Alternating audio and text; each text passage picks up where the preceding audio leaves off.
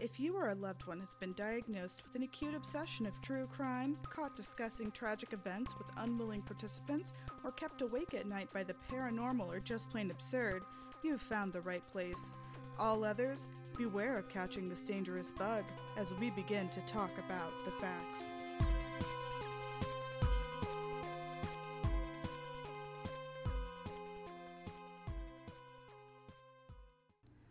Hello again, fact friends. Welcome to another episode of Let's Talk About the Facts. Woo! It is November.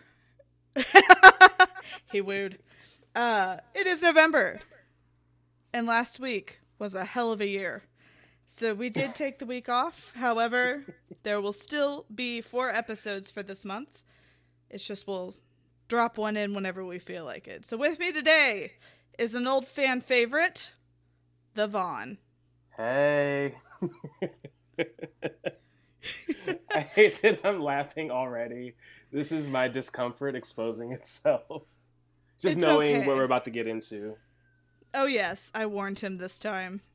Because Von Dexter Montague II, the Count of Dogs, sometimes gets a little scared. But then I warned him about the approach.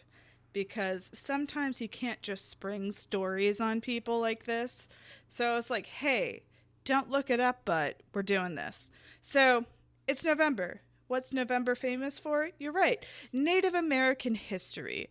There's so much rich history that we just don't know about in popular culture. And I think it's, time to talk about it.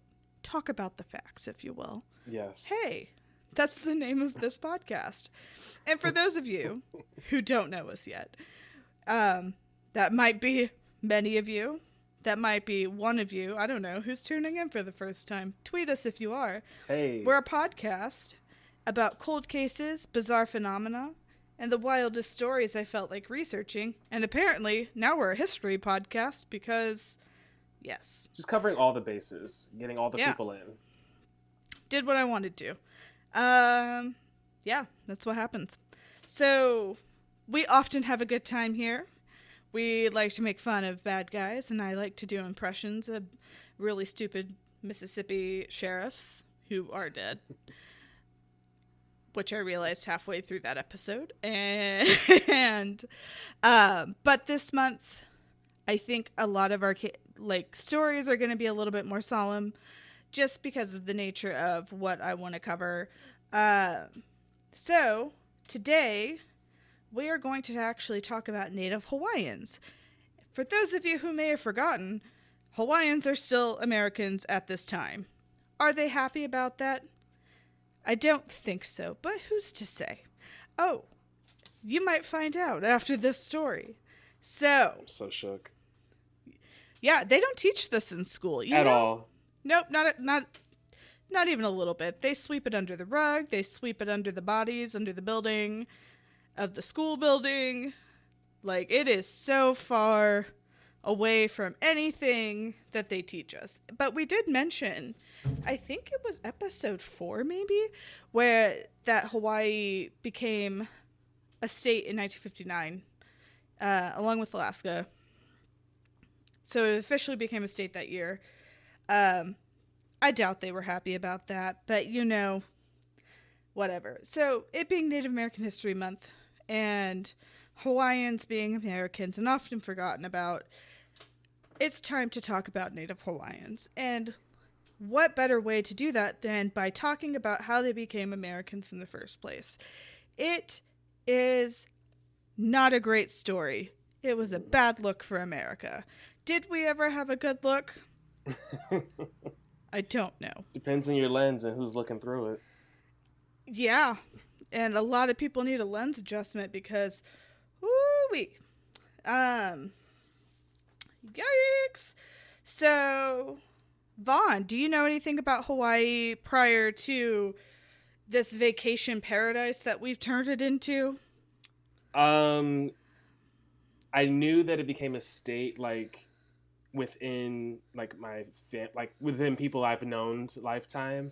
Like living memory? Yeah, and that has always tripped me out. And I've heard sprinklings about like just that it's awful how they became a state or came to be a state, and presumably forcibly joined to this union. Oh. But Yes. it always. This is one of the things that shocks me about, like, you know, like you said, like living memory and like timeline and everything, because this is like just one of those things where I'm like, this is so fresh and so new and so awful, and like how can people, you know, and some people try to sweep it under the rug or deny that there was anything awful that ever happened, and it's like, but no, there are actually people that lived this, or that you know, there are people we can talk to who can have a firsthand account of what happened. Oh yeah. And that bothers me a lot. My own father, like my own father, was 4 years old when Hawaii gained statehood, and Alaska, and so that is mind blowing. But also, it was a territory before it was a state, much like Puerto Rico is a territory before it's a state. But much unlike Puerto Rico, I don't think Hawaii wanted to be a state.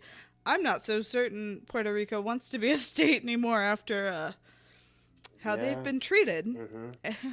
That's awful, and we should fix that yesterday. But I'm sorry, Puerto Rico, or any Puerto Rican listeners. I'm sorry. I don't know what to do as an individual except be rowdy. And I've been rowdy. Yeah, I was gonna say that what we really need to do is take the cartridge out and blow on it and try to reset everything. But this is a big cartridge. Yeah, I can't. I don't know if blows. I can I was like, I don't know if I can even like reach around the whole cartridge at this point. Yeah. That's how big it is. So let's jump into Hawaii never wanted to be a state. Yay. I feel like this is the opening of like a Monty Python sketch. Yay. All right, let's start where all great stories start, at the beginning. Good idea. So, the first European that made contact with Hawaii, some might say discovered, but you can't discover something that people were already there. So he didn't discover shit. He made contact with Hawaii in 1778, and that was Captain James Cook. He was a big loser. Anyway, he did end up dying because he tried to kidnap one of the kings of Hawaii. What a move. You know, that only works in video games, homie. Wait, what? I'm already lost. Wait, he tried to capture a king? He did. He came to Hawaii. He was like, oh man, they have like a monarchy and like a system of doing things. And he was the kind of person, he was like a cartographer, and he was a captain in the Royal Navy. But yeah, so he basically was killed because he tried to kidnap the current king of Hawaii, Kalaniʻōpuʻu. I am so sorry if I butcher Hawaiian names. I am trying my ultimate best. Mm-hmm. Yeah, so he just like marched straight through the village to get the king, and he took the king and one of the king's wives, and two chiefs. They just went to the boat, and yeah, eventually he got stabbed. See? Oh no, he got knocked out and then stabbed to death. Yep, that's what you get for trying to steal a king. Let me also say super quick, this is a shining example of caucasity. I know. If any listeners have ever heard that phrase, we're like, I can't really figure out what that means. This is it. This is your example. This is it. Listen of Captain Cook. Captain Cook, caucasity. Like, why? How could you fix yourself to decide this is a good idea, and like to think that you just have the right to do this stuff. It's okay. Keep going. I'm just wow. No, you're right, because like my favorite part of the story is like an old kahuna, which is a priest. He kept chanting and holding out a coconut, like trying to distract Captain Cook and like the men around him. And then all of the crowd comes around, and then like the king is like, this guy is our enemy. Like, these white men are dangerous. And when he turned around, that's when he got knocked the fuck out. And I'm like, yes! You hate to see it, and he did not see it. I mean, I love to see it. I love to see this dude get knocked the fuck out and stabbed to death. That's what you get.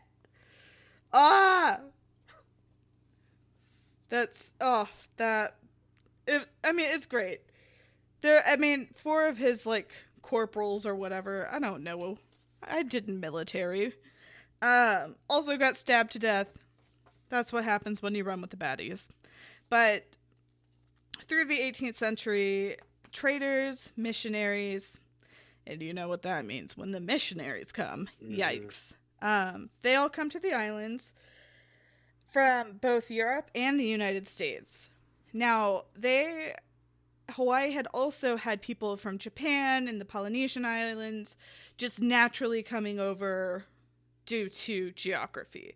So they kind of already had a blended society, like, already. Mm-hmm. So having these people come over, it kind of made sense in a way. It wasn't, like, out of the ordinary or, like, abnormal for, like, new people to come and find their space.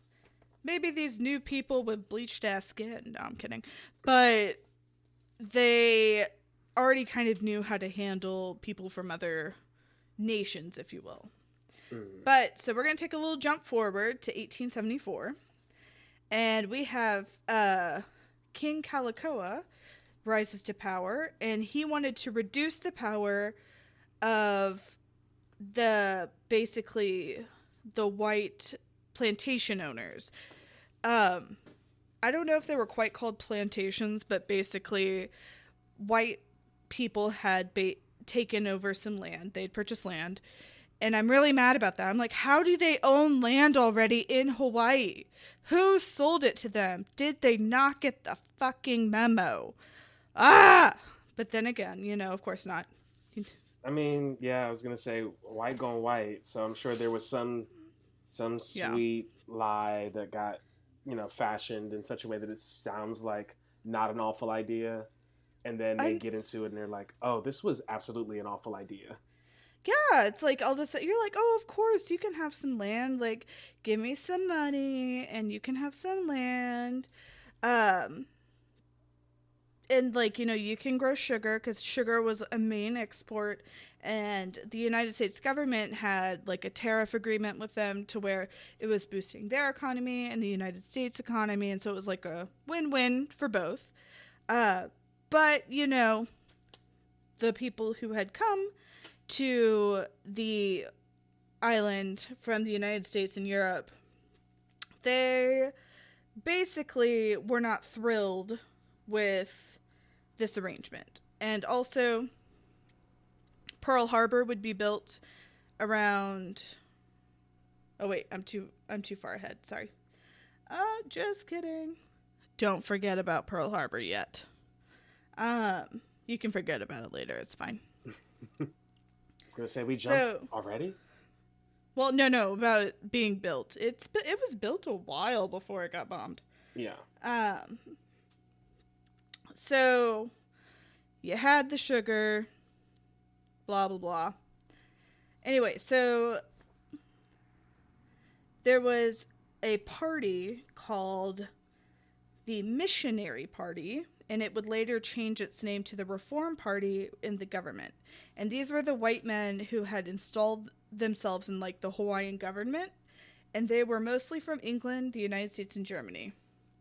And so, like, for decades, they had basically maneuvered power for themselves in Hawaii, if that makes sense. Mm-hmm. And so the Hawaiians were kind of losing power the native Hawaiians were losing power to the white sugar plantation owners. They were not thrilled about that. And so Kalakaua basically was seeking to reduce the power of those people because they were foreigners. They were basically just using up the land. They were hiring people from China to come work the fields, and they were bringing in illnesses. They were bringing in either by themselves or the Chinese workers would be bringing in illnesses that the Hawaiian natives weren't immune to. And they weren't, being smart about things as they are wont to do. Yeah. So, of course, King Kalakaua goes on a diplomatic mission. And in 1881, you have Princess Liliuokalani, who acts as Queen Regent while her brother is away. So they have an outbreak of smallpox that's brought on by some of the Chinese laborers, brought in by those businessmen working on the sugarcane fields, and it started to sweep through Honolulu. Now, if you guys don't actually know how smallpox works, smallpox takes about 2 weeks to show any symptoms. So, you go from being a healthy-looking person to spread the disease through the air, the touch, and objects. You get a fever, headache, heavy limbs, backache, vomiting, and then lesions all over your body. And there's a fatality rate of 1 in 3. Oh my God. Does that sound like something we know of? Called COVID-19? That Rona. I'm just saying, there's a lot of similar symptoms to the Rona, if you will. The writer's room of history has no new plot lines. We're just reliving plot after plot. I'm telling you. So, the native Hawaiians had no inborn immunity to smallpox, much like many Native American tribes. And we know how that went down. Genocide. So, as Queen Regent, Liliuokalani shut down all of the ports and enforced mandatory quarantine until the outbreak was contained. Wild, right? Triggered. Go ahead. I know. Huh. People got sick and their leader said, y'all sit down. Interesting. Yeah. Bonkers, right? This woman got shit done. What a strange strategy. Go on. So, boats were prohibited from taking passengers between the islands. The quarantine infuriated the white sugarcane growers, who felt like quarantine was just hurting their business. But Liliuokalani stood her ground, as she should this queen, okay? I'm going to remind you, and I might have to continue to remind you, you're hearing the sound of my mouth, on the floor. I'm just like... I know, it's like, is this right now? Did we just rip this out of today's history page? No, we didn't, actually. This is 1874, you said? 78? This is 1881. 81. Jeez. This is 240 years ago. 140. 140 years ago. I went to college. So,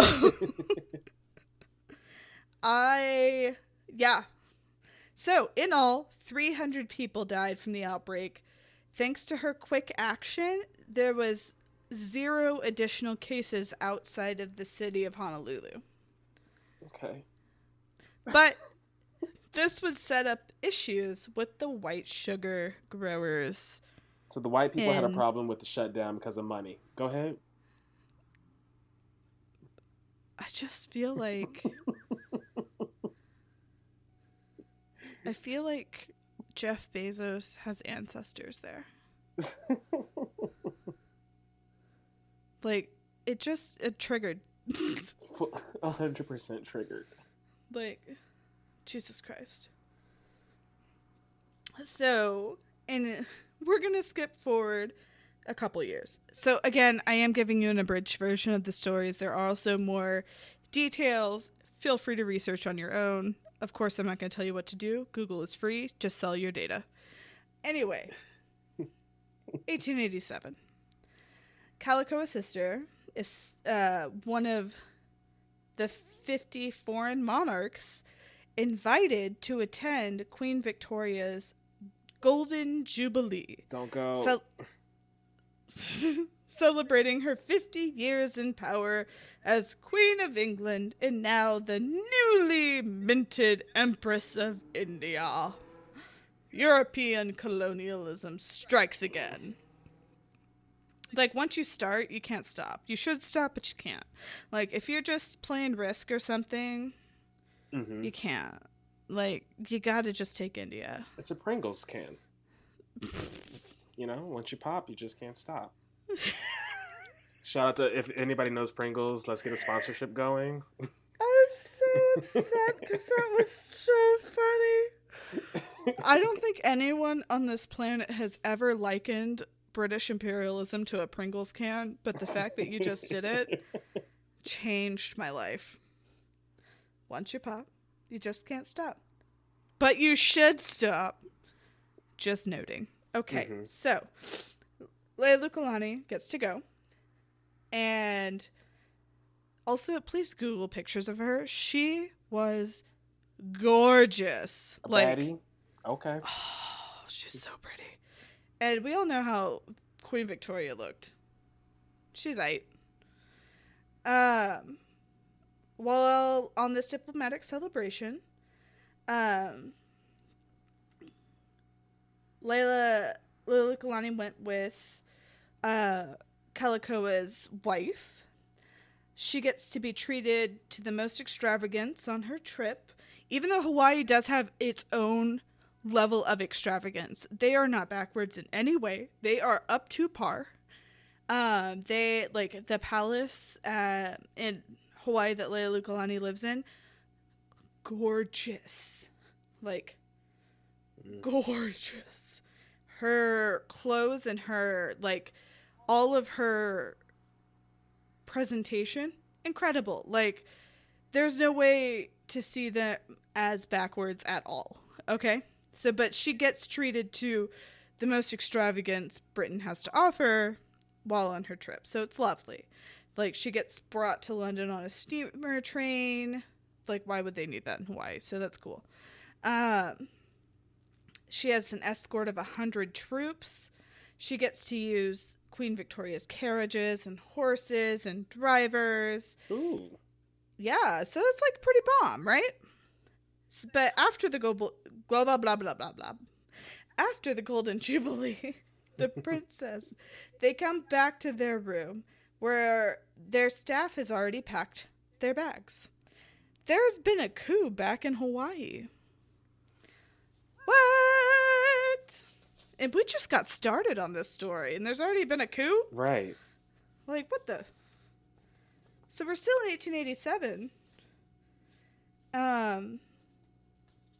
But angered by King Kalakaua's extravagant spendings and his attempts to dilute their power, I feel like the extravagant spending was not a thing, but okay. Yeah.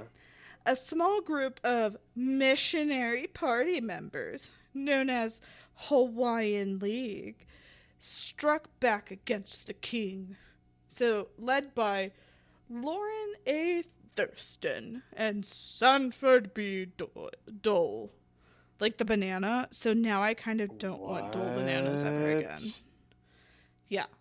The Hawaiian They're League not even that good. Ew. They're just like, they're average. But I don't know if he's associated with the bananas. I gotta look it up, but it's a common enough last name. Bob Dole ran for president against Bill Clinton once. I feel like he had stuff to do with bananas because he was bananas. Today's episode brought to you in part by Dole Bananas. And Pringles. Once you peel, you gotta start stealing. I don't know. I'll work on it. You know what? No notes. I love it. The Hawaiian League drafted a new constitution that reduced the power of the king and increased the power of the cabinet and legislature. Sound familiar to you right now? Sadly. So, this new constitution also, just buckle up for this, okay? It extended voting rights to wealthy non-citizens while excluding any Asians who had been longtime residents of the island, and restricted access for Native Hawaiians through land owning and literacy provisions. 1887? 1887. Interesting. Yeah. So it's like I being black will always like find the parallels to the black experience. It's like seems like they were like, okay, we've got a good handle on how to suppress people once they're free. Do it. Yeah, they've like had 20 years of having to deal with freed blacks in the States. Now they're like, let's adopt it over here too. It's like, what if we went somewhere else and did the same thing? Stale. So, backed by a militia, which honestly we're done with. No more militias. I'm done.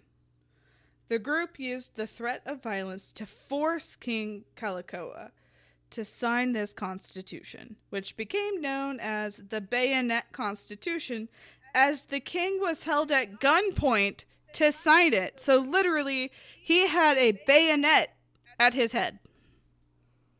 Once again, just based on the nature of how this is being presented to people, my mouth is on the floor. That's what you're hearing right now. It just goes. So, oh my god. Let's move to 1890.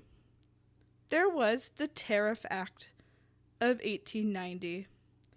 Wait, so where'd the Queen go? Well, she went back to Hawaii.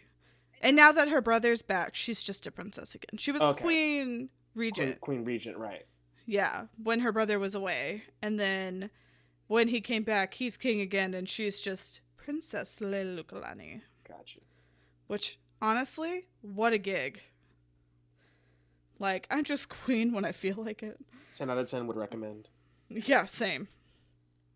So the Tariff Act of 1890.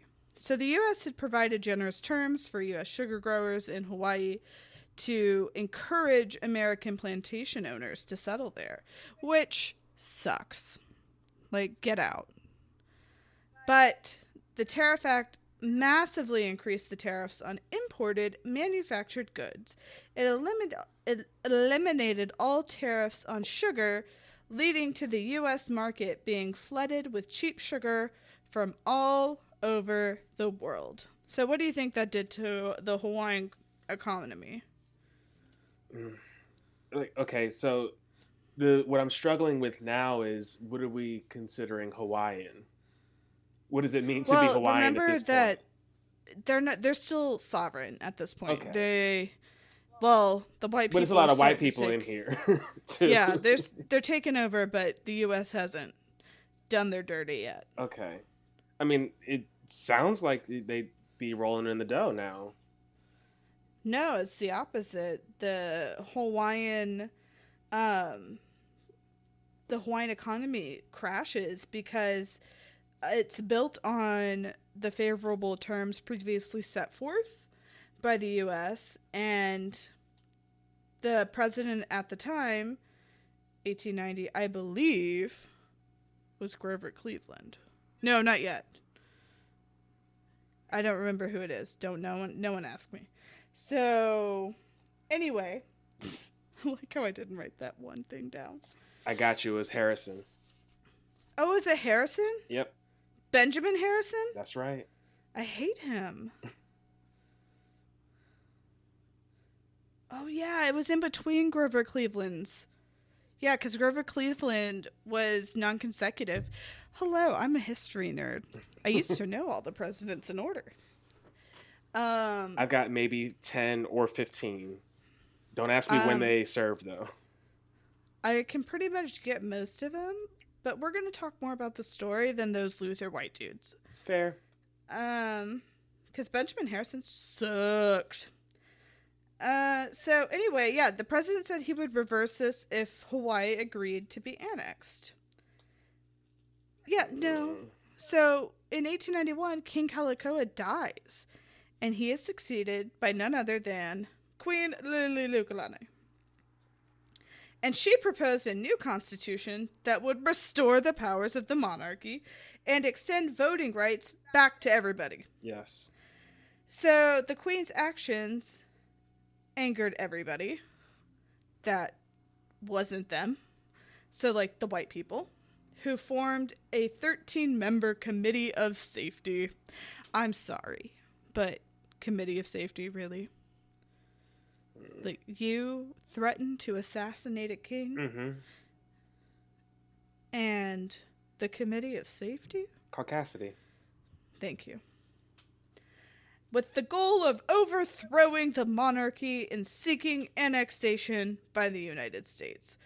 What kind of bullshit are we on right now? Like, this is 1891. I would not be born for 100 more years, and I am already losing my shit. This is so dumb. Like, who goes to a whole other kingdom and was like, you know what would be great here? An American flag. No, it wouldn't. They had a thing going on. It's called their own thing. I mean, but on the lowest of keys, not even on the highest of keys, actually. That's the American way. That is the American way. Jesus to infringe Christ. And claim. Well, the next year, 1892, 99 years before I would be born. Liliuokalani. I'm so sorry. You're doing amazing, sweetie. Thank you. Take pictures. She attempts to garner support from the Native Hawaiians for this new constitution, and she travels village to village on horseback to speak to all of her people, despite having lost most of her political power. And this was her opportunity to hear from her people directly, who no longer had a voice in government. And thousands of people signed her petition for a new constitution. This film writes itself, if it hasn't already been written, by the way. Where's the film? She's my hero. Like, this woman is incredible. Yeah. And at the end, I'm going to tell you how I, actually learned about this story, but okay. So, it's kind of silly. Anyway, January 14th, 1893, Liliuokalani delivers the draft of the proposed constitution to the government's ministers. This version of the Constitution would increase the number of elected representatives and eliminate property requirements for voters. Non-citizen American and European residents would lose the right to vote. Makes fucking sense. Yeah. Because guess what? In America, where you want to be annexed, you don't got that right. Mm-hmm. A massive crowd gathered outside of Iolani Palace, which is her palace, where the meeting was taking place inside, waiting for the Queen to emerge. Sadly, the Queen's ministers refused to sign the Constitution, believing that it would cause some unrest. Bitch.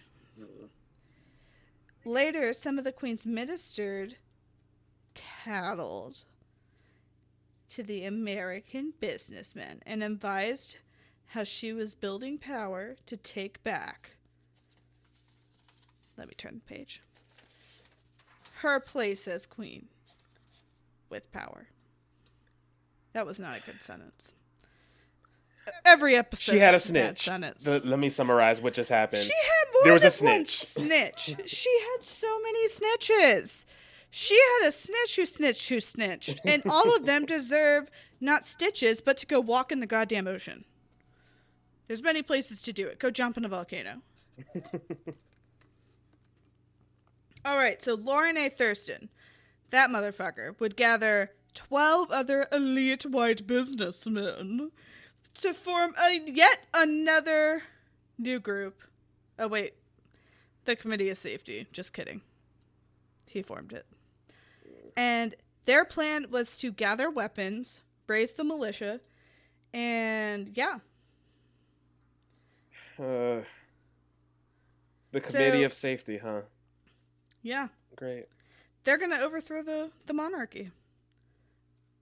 I forgot I already told you that bit, but whatever. Yeah. I put it in twice for emphasis. Emphasis! So according to a January 29th, 1893 edition of the New York Times, on January 16th, Hawaiian Minister Marshal Charles Burnett Wilson got a tip about the pending coup and attempted to arrest the committee members and declare martial law. But his attempts were turned down by other Hawaiian government officials who feared violence and warfare. Liars! Anyway. Go ahead. Yeah. Oh no, this is about to get really stupid. Are you ready? Buckle up for stupid. The next day, after a Native Hawaiian police officer was shot and wounded, he survived, thank God. Praise. After trying to halt the distribution of weapons to the Committee of Safety's militia, the committee decided to put its coup into action. Because, they just got caught blood-handed. Mm-hmm. But this was the only bloodshed of the attempted coup number 2. Near the Queen's Iolani Palace in Honolulu, the committee's militia gathered, and they were joined by the 162 U.S. Marines and Navy sailors on the USS Boston, who were ordered by John L. Stevens, U.S. Minister to Hawaii, to protect the committee in American business. So the Queen surrenders peacefully to avoid violence.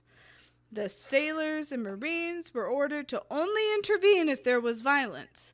This left the Hawaiians in a bind, because if they decided to fight against Thurston's militia, the Marines and the Navy, who were docked offshore, were absolutely ready to kick ass.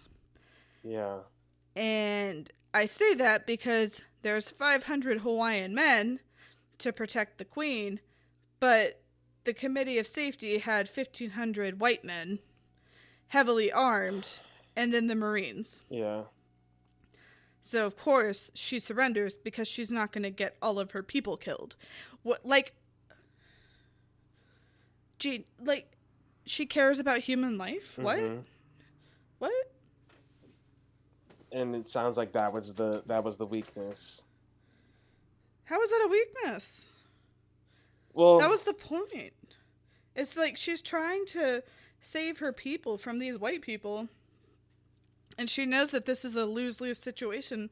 So the only way to help them is to surrender in a way. Because if she retaliates, they'll be annihilated. Right. If she doesn't, they're in a standoff. So the only way to save her people is to surrender, essentially. Yeah. So she's put on house arrest in the palace. So, next, the Committee of Safety. I almost said Stacy, but I mean, that's more relevant than safety. Established a provisional government, headed by Mr. Stupid Dole himself. Then we have U.S. President Grover Cleveland, the guy that we don't like.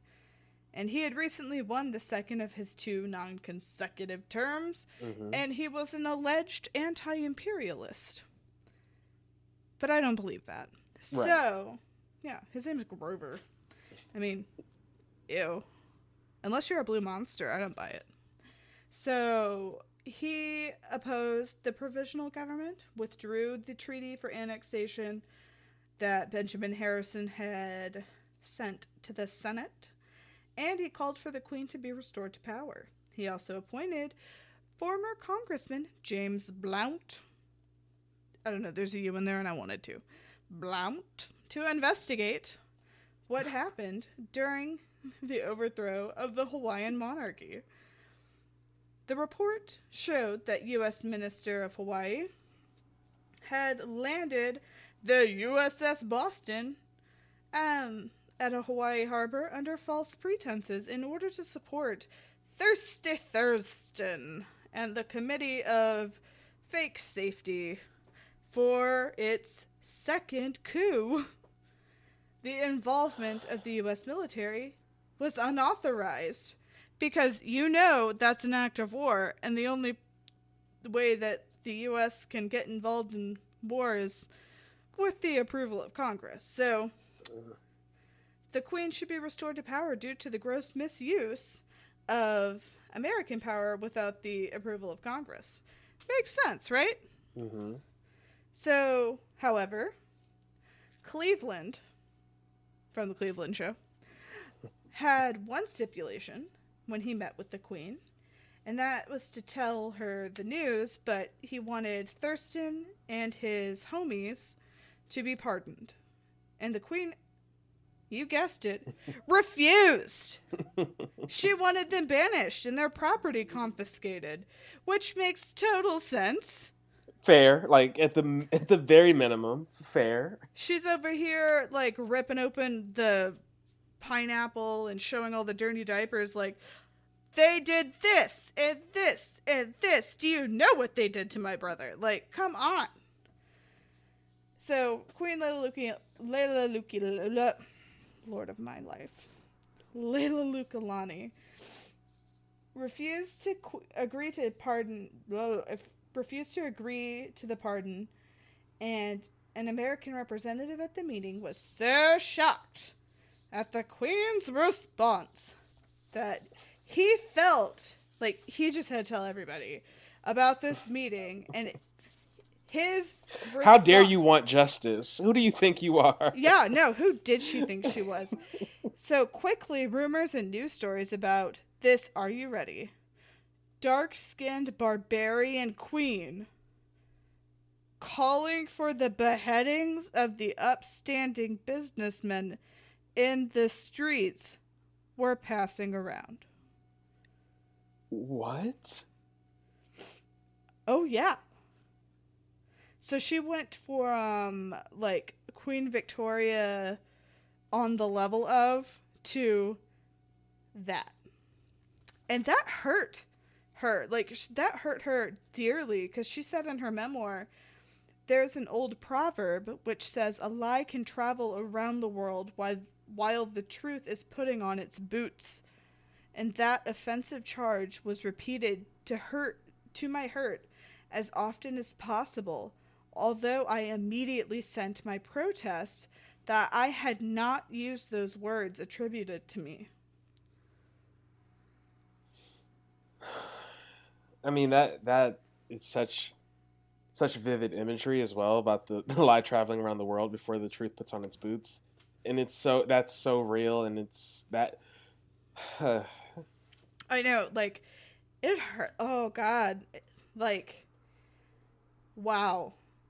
And of course, like, she's a woman in power, and what does this country hate the most? Women. So, especially women of color. Mm-hmm. And they're seeing her holding her ground. She has proven to be a very competent ruler, and she chose not to let her people die for her. She was like, you know what? No, I'm not going to let 500 people die for me. I'm going to back off. Yeah. I want them to survive. I want our people to live on. So, that being said, Layla Lukalani officially agreed, basically, to the terms of full pardon, but the Committee of Safety established the Republic of Hawaii and refused to cede power.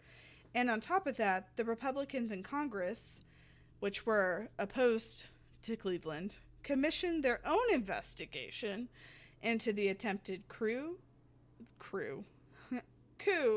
called the Morgan Report. And it was chaired by a former Confederate general and Jim Crow proponent, John Tyler Morgan. And, And yeah, there it is. And there it is. there I it had is. just said they were figuring it all out Oh, yeah. post Civil War, and now here comes this asshole. Here it comes. That report said America did nothing wrong in the coup. What? Who? It's a coup. What the fuck? Are we talking about the same America? I don't know her.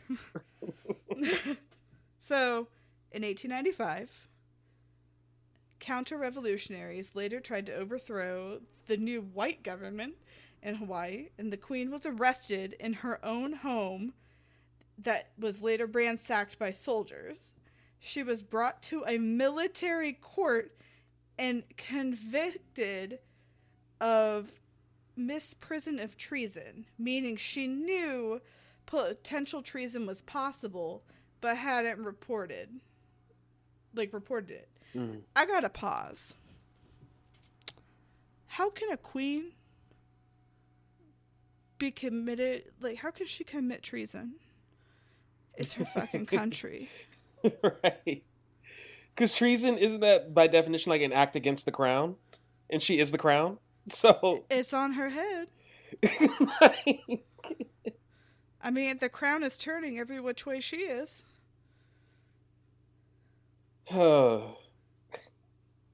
I just fucking kill. It blows my mind. You do know this is. I'm officially dubbing this section of your podcast like Caucasity and Anthology. You know what? I will put that in the description because it's killing me.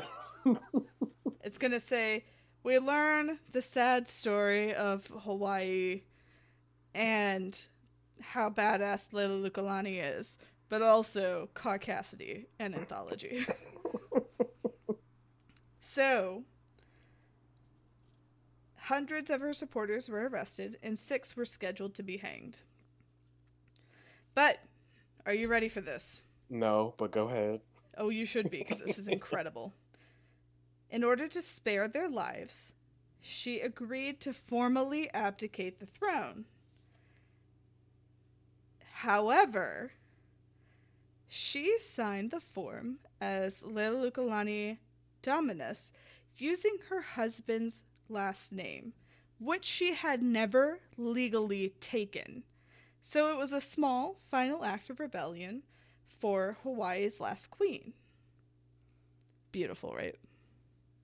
Like mouth gaping. Oh yeah. What? So Hawaiian royalists began a coup against the Republic. It didn't succeed. But while she was under house arrest, that's when she formally abdicated and dissolved that monarchy. So in 1898, the U.S. officially annexed Hawaii. Hawaii was administered as a U.S. territory until 1959 when it became the 50th state. So, where Hawaii stands today. In 1993, we were both alive. Mm-hmm. I was walking and everything. And reading books and wow, okay. Yeah, I was walking, I was yelling, I was a goddamn nightmare. Congress issued an apology to the people of Hawaii for the U.S. government's role in the overthrow and acknowledged that the native Hawaiian people never directly relinquished to the United States their claims to their inherent sovereignty. The bill, dubbed the Apology Resolution, was signed by President Bill Clinton. Because she didn't sign her name. She didn't actually abdicate. That's not her legal name. Oh. And this comes a century later. Actually, they knew it the whole time. What? Yeah, they just didn't care. Oh. Yeah. But, also, when Hawaii is like, we don't want to be a part of this, we should be like, yeah, you shouldn't be because legally you're not. Yeah. Honestly, free Hawaii. Get them out of here. Unless, financially they need support because we should do that for them. Yeah, I was waiting for the other shoe to drop and hear that we paid some reparations to Hawaii. We have. And I also, in my fury, say we very loosely. Because I'm also like, and we're like, if Hawaii's getting reparations, then where's ours? And I don't want to go down that slippery slope, but yeah, No, but you're saying our collectively as United States. Yes. In 2000, we know that year, Mm-hmm. the then Senator Daniel K. Akaka of Hawaii, who is soon to retire, began the first of many repeatedly proposed acts to Congress for the Native Hawaiian Government Reorganization Act, which is also known as the Akaka Bill. The bill proposed to extend sovereignty to 400,000 Native Hawaiians. The supporters of the bill said it was necessary to protect Native culture and redress Hawaiians for past injustices. Opponents of the bill said it was unworkable and would create radically divided state. Well, you know what? Big news. It already is. Right. They hate white people, and they should hate white people. Did you hear this story? Did anyone stop to say I'm sorry? No. They're like, oh, but I didn't do anything to them personally. Well, you know what? Your ancestors did. Right. So did you ever think maybe all your dollars and you coming to this year-round palatial paradise was not what they wanted to do with their lives? Jesus Christ. You know what, Hawaii? I'm sorry. I had nothing to do with this, but I'm fucking sorry. Right. And if I did have something to do with this, I'm still sorry. I just wasn't on the side of that country, like, back in the day.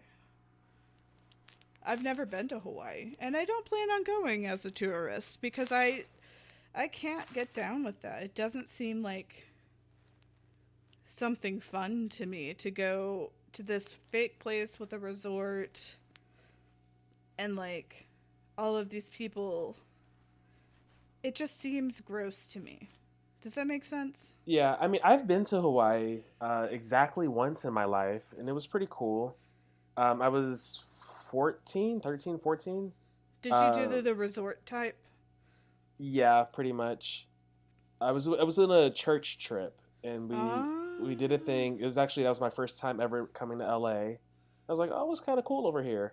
And then, so I was in LA for a week, and then Hawaii for like 4 days or something like that. Mm-hmm. And yeah, I would go again, but I would be very conscious, especially after hearing this story, very conscious to make sure that I am, like, giving as many of my dollars to, like, Hawaiian people directly and not, like, necessarily corporations or, like, businesses. I would try to make sure that the people are benefiting from my stay versus the companies. Yeah, exactly. And also, I'm horribly allergic to pineapple, so I'm kind of terrified of the whole island. Yeah. I might just die. The best pineapple I've ever had in my life was on a boat in Hawaii. Like, yeah. Rub it in. Sorry. But I don't know, like, there's just something about it that strikes me as uncomfortable, that America has taken this place just so unethically, obviously. I mean, is there an ethical way to take over something? But if somebody asks you to, from its rightful monarch, someone who was doing it right and cared a lot about these people. Yeah. And it's essentially within 100 years just turned into this place where it's a essentially fake paradise for moderately wealthy white people. Mm-hmm. And that just disgusts me. I don't think that Hawaii wanted that for their future, and they should have been able to build their own economy and without all of these corporations moving in and just making kind of a mockery of their culture and a mockery of who they are as a human being and who their 100%. like what their history is, etc. 100%. So in 2005, the New York Times described the Akaka Bill by saying the measure would give Native Hawaiians equivalent legal standing to American Indians and Native Alaskans, and lead to the creation of a governing body that would make decisions on their behalf. The governing body would also have the power to negotiate with federal and state authorities over the disposition of vast amounts of land and resources taken by the United States when the islands were annexed in 1898. And so the Akaka Bill prohibits Indigenous Native Hawaiians from gaming or other benefits available to federally recognized Native American tribes. And so, I mean, I think that's great. They should, as Native Hawaiians, have their own governing body to negotiate with. However, like, I mean, the government has to respect that. I mean, you can tell with the Dakota Access Pipeline, which is the worst thing in the history of the world. I'm being a little... It's a little touch of hyperbole. Yeah. Just a dash of hyperbole there. Really, what it came down to was, oh, we don't want to poison the drinking water of white people. Let's poison the drinking water of Native American people. Mm-hmm. So that's what they did. And that pipeline has leaked, 5 times since 2017? In 3 years, it's leaked 5 times? Really? Really? It's working fine. Yeah, very angry about this. Very angry. Can't contain it. So, I think that the Akaka Bill was genius. Whoever's against the fact that Native Hawaiians should, as a collective unit, have that authority and autonomy, obviously doesn't get it. Just as much as Native Americans and Indigenous Americans, whatever term is preferred by the tribes, and Alaskans, though they are still Americans, they are farther away. Native Hawaiians went through something incredibly similar and should have that kind of governing body as well. So the 2009 version of the bill prohibited Indigenous Hawaiians from pursuing their claims in court and arguably legitimizes past transfers of Hawaiian land that would not have been legitimate for Native American tribes. I don't know how that makes sense, but okay. And the most updated Senate version, however, allows Native Hawaiians to pursue claims in court. So in December 16th, 2009, a Congressional House Committee passed an unamended version of the Akaka Bill. So on the following day, the Senate Indian Affairs Committee approved the amendments, and the Senate version of the Native Hawaiian Government Reorganization Act. So as of January 10th, 2009, it was not completely consistent, and so Akaka said on the floor of the U.S. Senate in December of 2010 that misleading attacks and unprecedented obstruction led to the failure of legislation in Congress. It was the 111th Congress. So just as many minorities know that this has been a nasty uphill fight for just Native Hawaiians to get autonomy in their own state, in their own homes and land in essentially country. And I think it's time that we continue to talk about this and we continue to bring up the authority of Native Hawaiians in their own homes, but also, where's my movie about Layla Lokalani?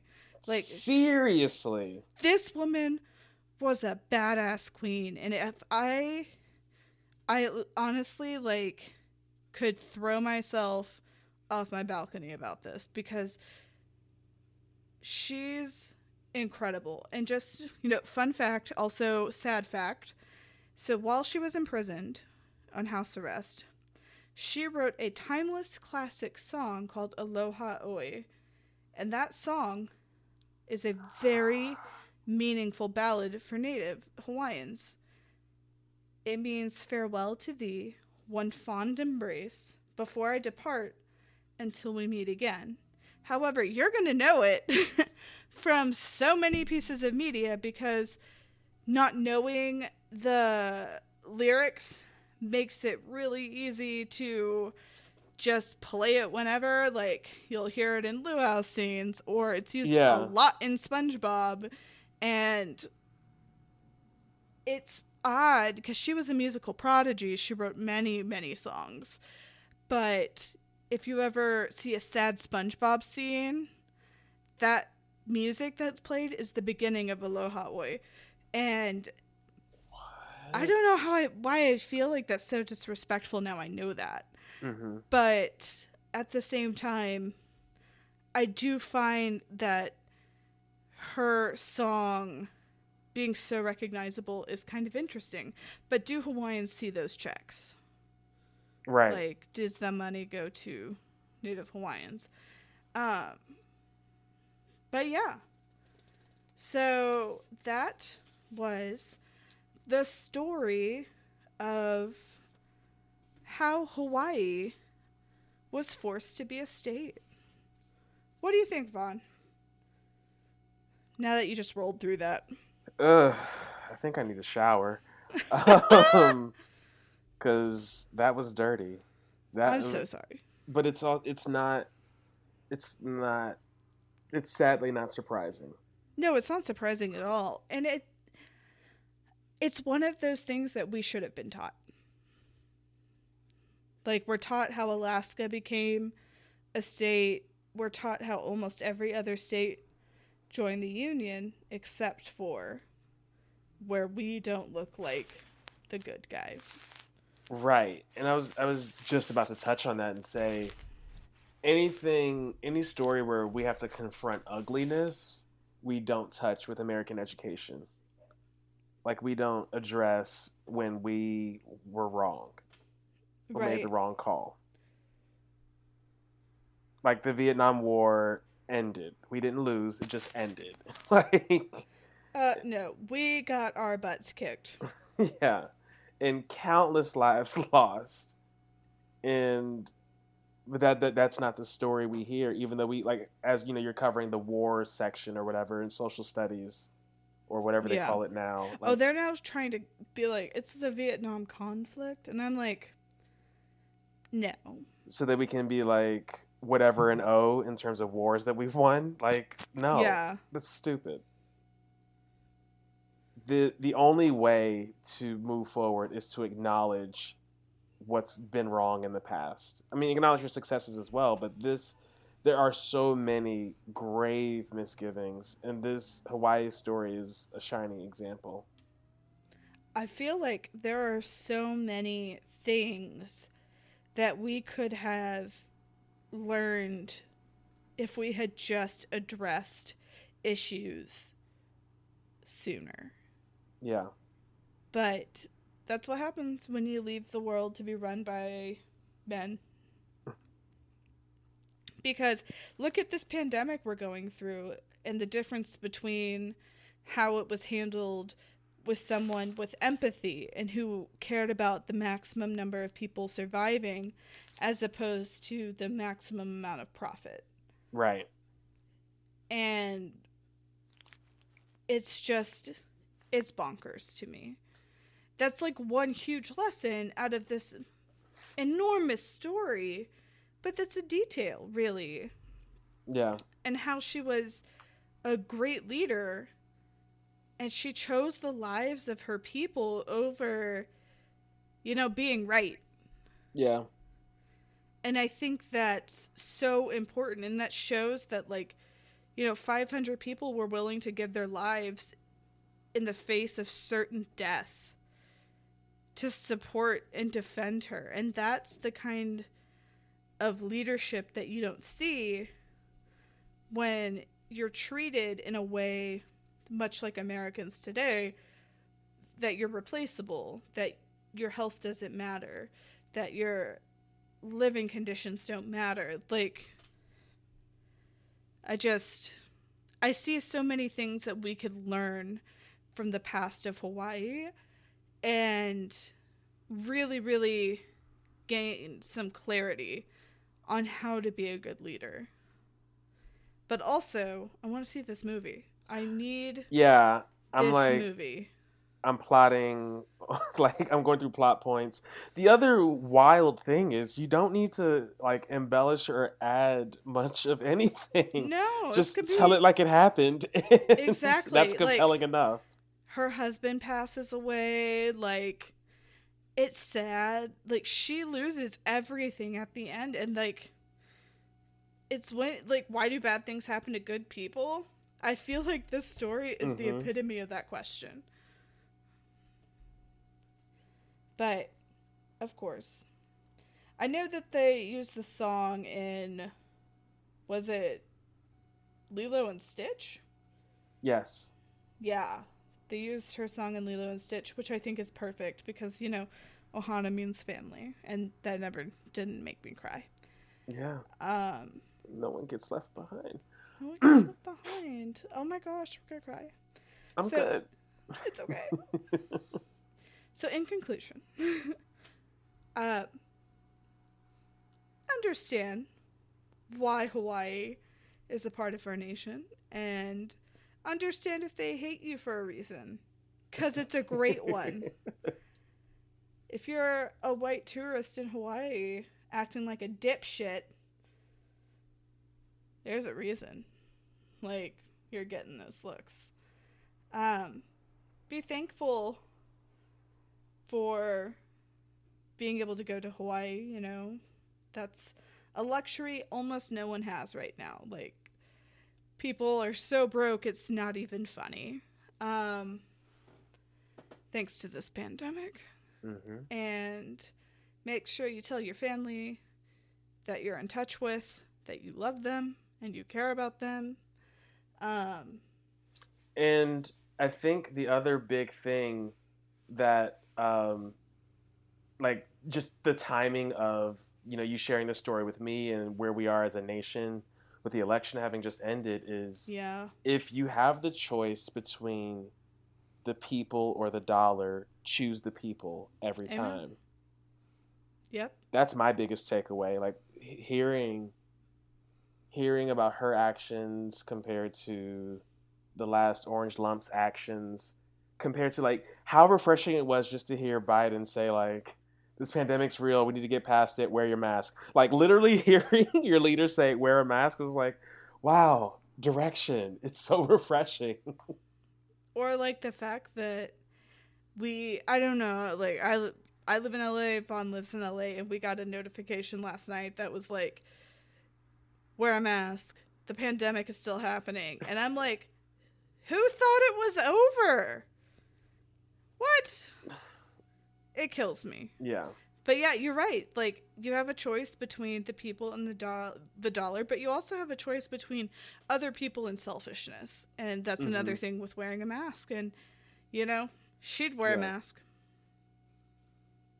100%. And I think what you're doing is also a piece of what, and I only mentioned it because it all is so timely and so just prescient. Like Biden in his speech on Saturday, like he mentioned like coming to terms, like acknowledging systemic racism, and like in order to heal, we have to acknowledge what has been wrong. We have to acknowledge the pain. Mm-hmm. And I think what you're doing by shedding light on this story and what's happening in Hawaii is that as well. I think we need to be talking about it in schools. We need to acknowledge, and like it's I think so interweaved and intertwined. It's not gonna be as simple like boom, just do this. But in order for us to get to that resolution, we have to acknowledge that there's a pain. Yeah.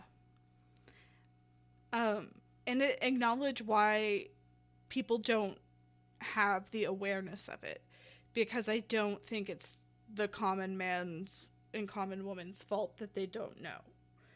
It is a problem of education. It's a problem that goes back, obviously, far, far back. And you can't know something if you didn't know that you should know it. Mm-hmm.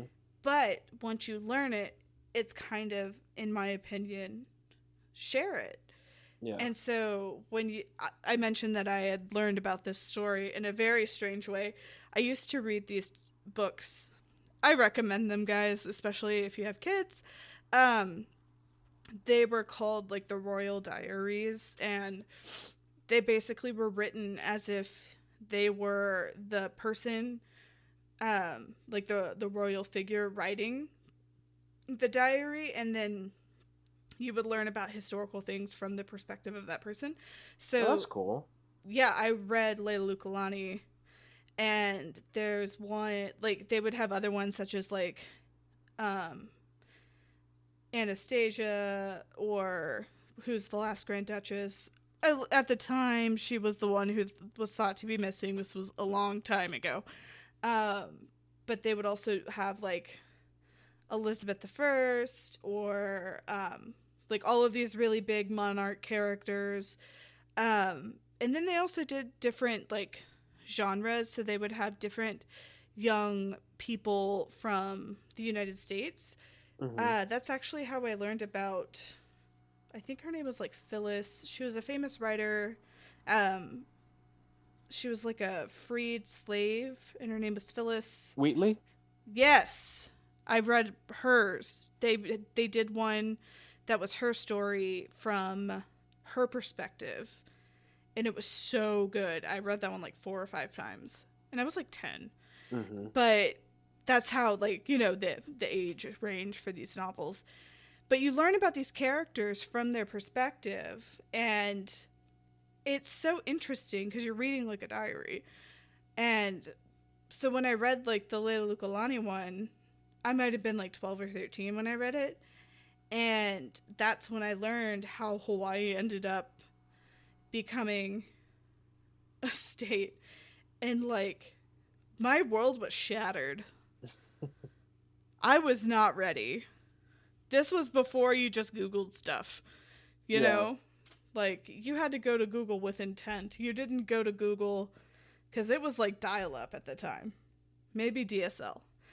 And other people were waiting in line to use it. And so I was crushed. And I was trying to tell my friends, and they were like, that's not true. And I was like, look it up in the encyclopedia.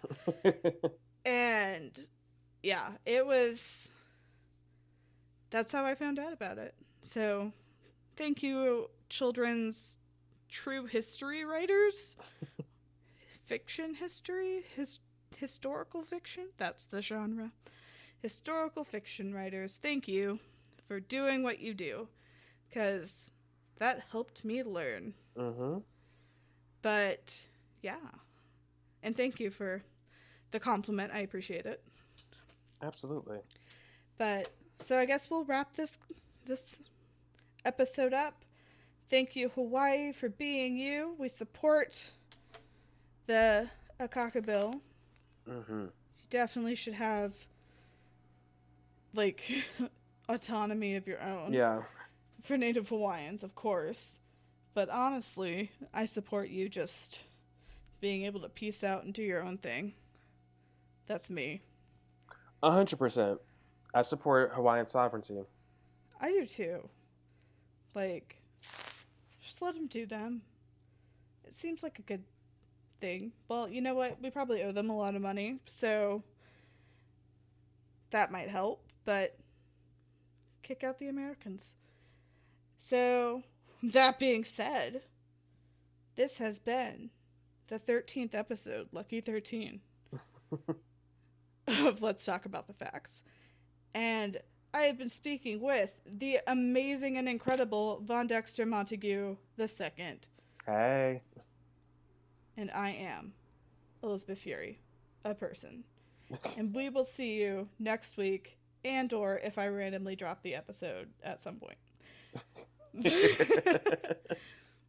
Bye. Bye, y'all.